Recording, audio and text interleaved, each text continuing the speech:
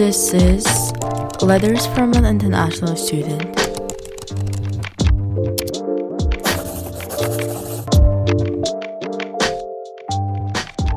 You're listening to Letters from an International Student, a podcast from Student Life and Learning Support, all about how international students who use English as an additional language tackle challenges and build confidence as writers at Canadian universities.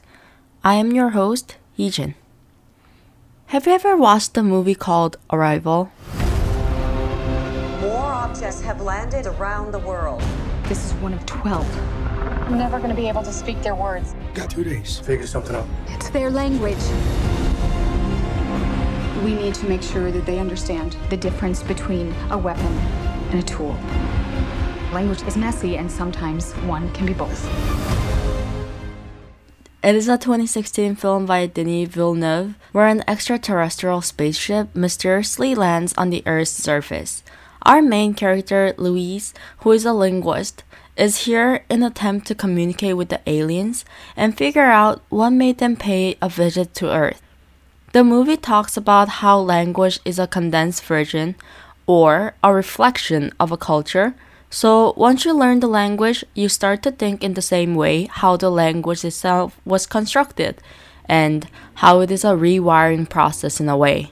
In the movie, as the main character starts to understand the alien language, she starts perceiving her life as the same way the aliens do. Well, I don't really want to spoil too much about the movie, so that's as far as my pitch goes about how good the film is. But you seriously should all watch it. It is a very good one. I shall admit that learning English might not sound as hard as learning a language from the aliens. Yet, a lot of international students struggle to navigate through the cross-cultural differences between their language and English. In this episode of the podcast, we're discussing cross-cultural differences and how they affect academic writing.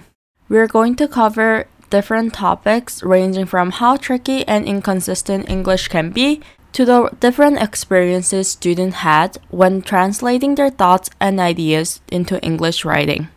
Of course, student experiences of English will be impacted differently depending on what exactly their first languages are.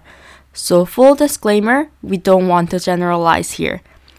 Instead, we're interested in how varied writing conventions and linguistic backgrounds can create unique yet shared experiences for international students using English as an additional language. One of the coolest things we learned in this episode is that students' linguistic backgrounds actually influence the way they see the world. 3 undergraduate students, Yutang, Chloe, and Taisiia, will be joining us today. We're then moving on to our interview with Chris, who is the Senior English Language Specialist at Writing and Language Support. So, before we start, let me introduce the wonderful interview participants first. I always have a dream to become a writer, and I found it's pretty challenging because use second languages to write stories and to convey ideas between people and people from group to group. This is Yutang. Yutang is a second-year journalism student, originally from China. Next up is Chloe, a fourth-year fashion student who came to Canada from Taiwan. Yeah, it's really funny because at the time I felt like my English was good, and also we had a speaking class, and our teacher, the speaking teacher, was Canadian. So at the time I feel like I'm good in English, and then I came to Canada and I was like, oh no, I wasn't. She came here in grade 11 and finished high school before starting university. Lastly, this is Taisiia, a third-year student in retail management. Yes, this is what happened in my first year. I genuinely didn't know what I did wrong. I was in my head, I wrote an amazing paper, but my mark came back and I'm like, okay, that's not what I expected. She's from Ukraine, where she lived until she moved to Canada for her studies in 10th grade. These 3 students will be sharing their discoveries they made when they were exploring academic writing. Let's start with Yutang. Yutang noticed many differences in writing conventions when she started studying in Canada. One of them was that English has more emphasis on using topic sentences in paragraphs. Here in Canada, the academic writing, we need to have several topic sentences surrounded by the one topic sentence, right? And also that need to be different ideas to support that one topic sentence. But in China, we only have one topic sentence, and then our whole passage will be around that topic sentence. Yutang also found that English was a wordier language than Chinese. If you translate to Chinese to English, you will find that Chinese very simple, easy, and one characteristic would be have so many meanings behind it. English is more wordy. One Chinese character maybe translating to 3 English words, and 15 Chinese characters would come to 30 English words. Taisiia, on the other hand, found that English language instructors encourage the use of shorter sentences. In Russian and Ukrainian language, in academic writing, it's better that you use longer sentences.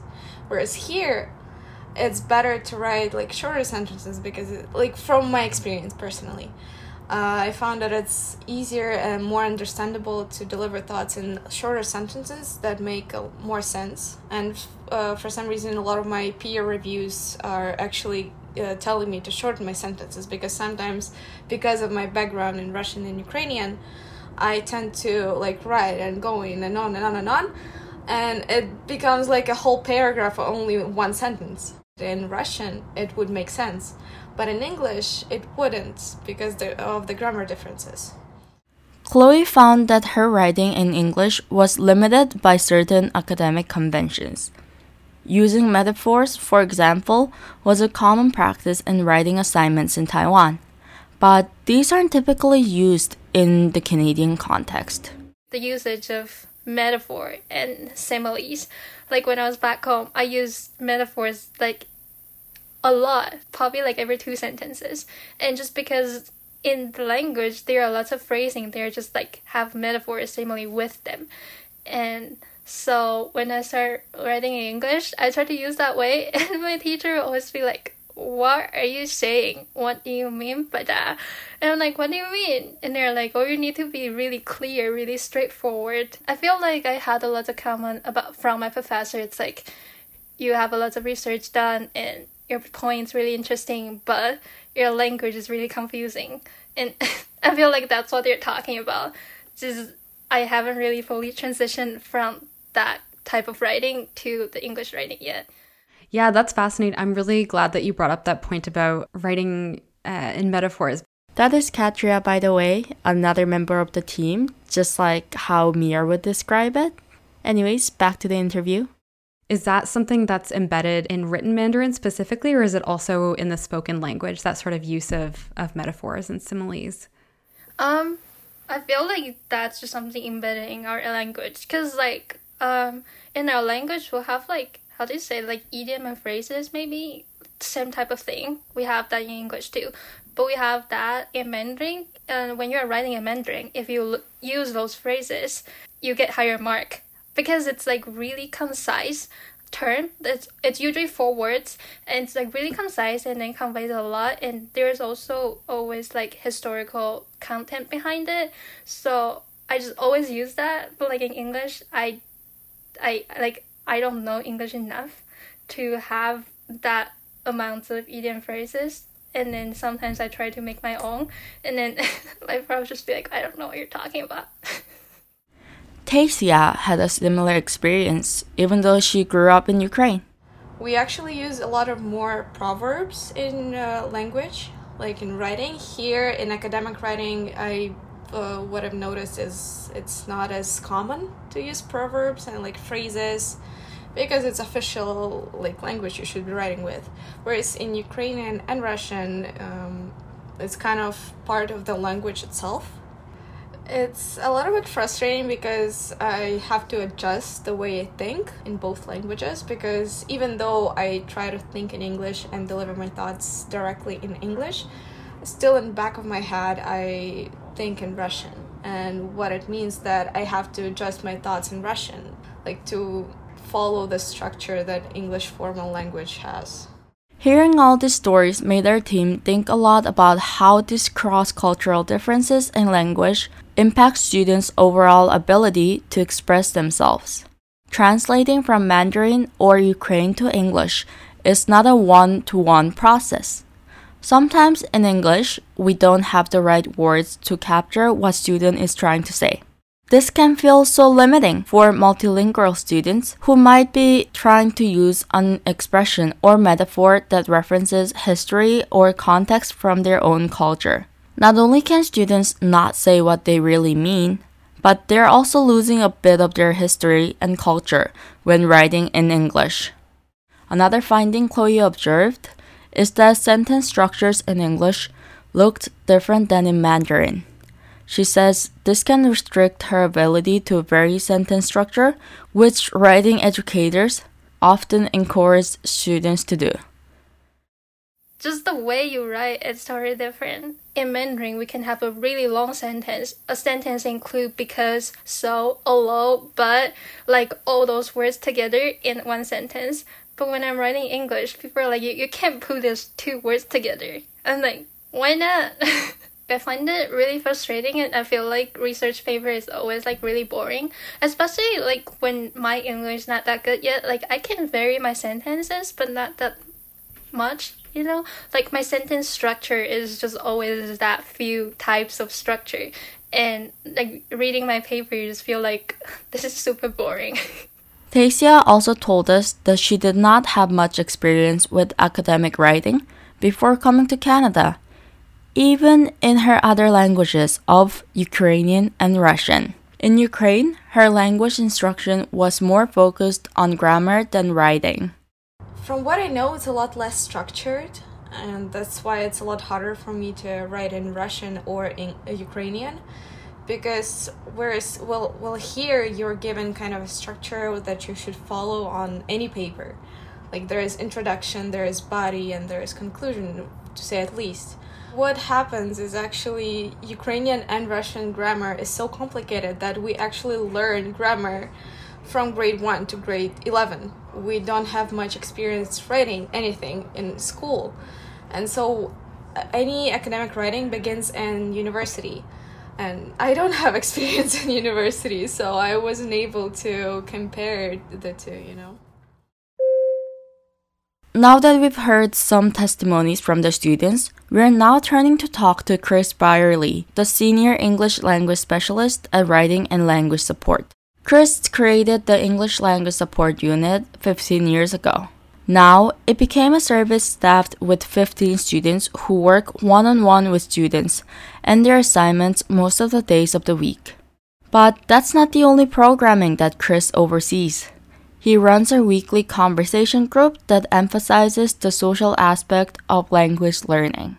Student staff also facilitate a weekly English conversation group, which again brings people together. I think some students might just hang out with students in their own program. This is an opportunity to have a lot of sort of collaborative work and cross-pollination between departments and faculties and between different people on campus. I've found that sometimes visiting scholars, postdoctoral fellows, they know the value of English at their stage in their education, and they are visiting the university for 6 months to a year, and they have a voracious appetite to tap into any of the English language programs that are offered on campus. So if they're part of the conversation group, that actually their energy and their positive energy actually transfers to the rest of the group.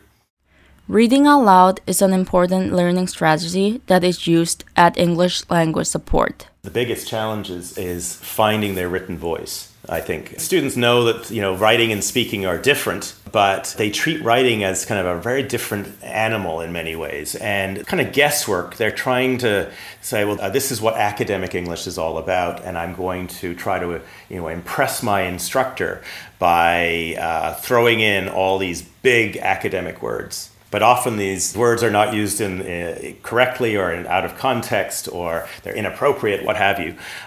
So I think working with the student staff, I think really helps for, what do you mean by that? Or, what are you trying to say here? And when they talk about it, it's very often when they explain what that passage is all about, the students have, I love what you just said. That's what you should have in your written work. So again, it's getting to the point where they are finding their written voice. Most of our appointments, the student is reading their work out loud. So we're trying to encourage them to connect with what they can hear their written voice when they read their work out loud. And they're starting to find and trust their instincts of how things will flow and connect. Chris says the programming at English Language Support is designed to help students develop their own writing instincts. We're there to sort of facilitate, to draw attention to maybe help identify some of the common errors students are making or some of the challenges they're facing. But we really want to get them in their writing and their speaking to be able to start to self-identify some of these challenges they're having and then self-correct. And again, that comes from providing kind of a supportive environment where students feel safe, there's no judgment, and a place that you kind of create a community of learners where students can come in at any stage in their development and feel supported. Part of what Chris attributes to success of the programming is its peer-led learning approach. Well, I think, again, I'm very fortunate to be able to hire 15 students. They're all undergraduate students from across departments and programs. So peer-led learning, I think, has proven itself to be so beneficial in this situation because they're closer in age. Obviously, some of them have done the courses that students are struggling with who come in. So they know the courseworks often, they know the professors, the instructors, they're familiar with the marking rubrics, the expectations, all of this. And they can there's that empathy piece that student staff can relate to, and they can talk about their own experiences and their own challenges they've faced. So I think that that power dynamic is broken down when you have student staff and sort of front-facing programs like that are on the front line working with student staff to be able to. They're relatable. It does lower the anxiety level tremendously when students can relate to what another student is going through and saying, well, listen, this is what I've done in the past. This worked for me. And I think that really helps. Chris recalls one of his most memorable moments of working with a student. There was one other story I just wanted to share with you. This is several years ago. There was a postdoctoral fellow from China who was conducting research on campus. And he arrived, I think, in late July, I guess, and he had never used English. His reading and writing were exceptional. I mean, he was published in English, but he had never used English as a means of daily communication. So he arrived. His advisor sent him to me. So he showed up at my office looking very sheepish, as if he'd been sent to the principal's office. And he said, I was sent to you because I arrived 2 weeks ago and my advisor informed me that he's already registered me to speak at an international conference in Montreal in October. Right, so it was so right away, I think he had regrets about even taking on this postdoctoral fellowship. So it was I kind of want to go home, all right? So he had his sightlines on getting through this presentation at this conference in Montreal, this engineering conference. And so we were tasked together. We worked on this. So he had never presented in English before, ever. So we worked together, we got things together. He had weekly meetings with me. I encouraged him to go and make appointments with the student staff as well to build his confidence and fluency in his spoken English. And truly, the true story, we worked on it. We made it much more sort of interactive with him speaking with the audience as opposed to speaking at the audience.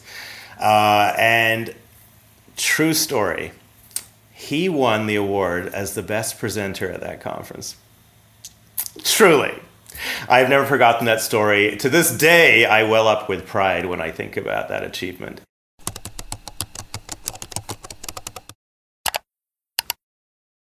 Are you dreaming in their language? That was from the movie Arrival once again. People say that the way to know if you have mastered the language is to see if you dream in that language. Apparently, my dad agrees too. One summer a couple years ago, I was back home in Korea. I was getting out of my dad's car at the underground parking lot that my apartment complex had. My dad, who has a very vague understanding about my Canadian life, randomly asked me if I dream in English? I thought about it for a moment and responded, well, I do, I guess. And he simply said, wow, you must speak English so well. I mean, I kinda have to so I can pass my courses to graduate. But at the same time, I understand his surprise at my response. My dad has never seen me speaking English. Yutang, Chloe, Taisiia, and I all have different experiences when it comes to English writing. But we all can agree that learning English is not just about the language itself. It is also about learning different cultural norms and values. It is also a complete rewiring process of how your brain cells interact with each other. Think about it.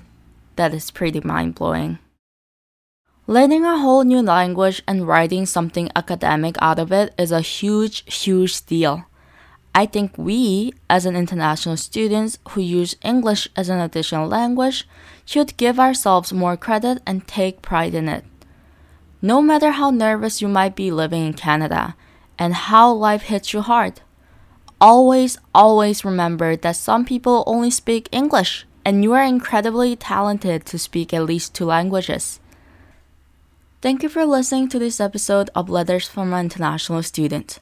This was your host, Heejin. Don't forget to tune in to our next episode where we talk about citation, plagiarism, and academic integrity. Bye-bye for now! This podcast was produced by Heejin Kim, Meera Govindasamy, and Katrya Bolger. Graphic design is by Mariam Nouser, and this episode was edited by Heejin Kim. Thank you to the RBC Immigrant, Diversity, and Inclusion Grant, as well as Student Life and Learning Support for support with this project. Special thanks to our interviewees, Brierley, Taisiia Nikulnikova, Chloe Chen and Yutang Song.